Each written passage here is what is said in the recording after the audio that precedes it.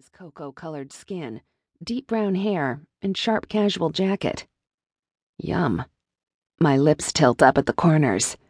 He looks in my direction, and I drop my glance to the clipboard on the table in front of me. I'd die if he caught me staring at him. Carla once labeled me a doormat while we were commiserating over my past relationships. She might have been right. I'm always bending over backward, sometimes literally, to make a guy happy. And what has it earned me? An empty bed, lonely nights, and lots of meals for one in my freezer. I take a long sip of my drink. Maybe I should slip on a new skin. Honestly, this current one isn't working too well. I stiffen my spine as I glance once more around the wood-paneled space. I know there's a guy out there for me. I just have to find him. Two men arrive together, one looking slightly more harried than the other. The first one is sandy-haired and built like a runner, slim-hipped and lean. His tailored pinstriped suit still looks fresh at 8 o'clock. He's got a dimple in his chin and an infectious grin as he looks around the room at the available ladies. Quite a few women look older than me, so even if I'm not stunning, I'm still sitting near the top of prospects for the evening. This may turn out to be my lucky night yet.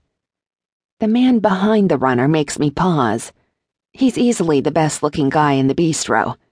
And sure enough, by the way heads are turning, I'm not the only one who notices him. Though slightly shorter than his lanky friend, he must outweigh him by 30 pounds or so. His lean middle implies that extra bulk is all muscle. He's arresting. Sable brown hair, cut short and styled in a lazy fashion that somehow looks professional on him. His charcoal suit drapes across his broad shoulders and defines his narrow waist like it was custom-made. His white shirt contrasts with his Mediterranean complexion, and when he looks up at his friend's teasing tone, I get a glance at his light brown eyes and chiseled cheekbones. What I wouldn't give to run my fingers through his hair and kiss him senseless. I shift in my chair, aware of a growing dampness in my panties. God, how embarrassing. To be drawn to a man I've never talked to and who is obviously way out of my league. I probably don't have a snowball's chance in hell of attracting his attention. I wish I had something prettier on. This slim black skirt and snug spring sweater might emphasize my build nicely, but I'm betting it will take cleavage and a lot of leg to attract a man like him. My eyes shift sideways to Carla sitting next to me. The deep V of her shirt showcases her plump, high breasts perfectly, and her tousled pixie hair simply screams, "I'm a fun girl, date me." A small part of my eagerness for the night deflates over my chances of meeting him compared to hers. The two good-looking friends finish their paperwork and saunter to the bar. What am I really doing here? Sure, I might have a chance of meeting a guy for a midnight hookup, but really, speed dating? Makes me wonder, what's wrong with these guys if they can't find a date on their own? Shut up, Heather. I scream at myself. You sabotage everything before it even starts. All right. Some of the men could be normal. I sip my drink and scan the room once more.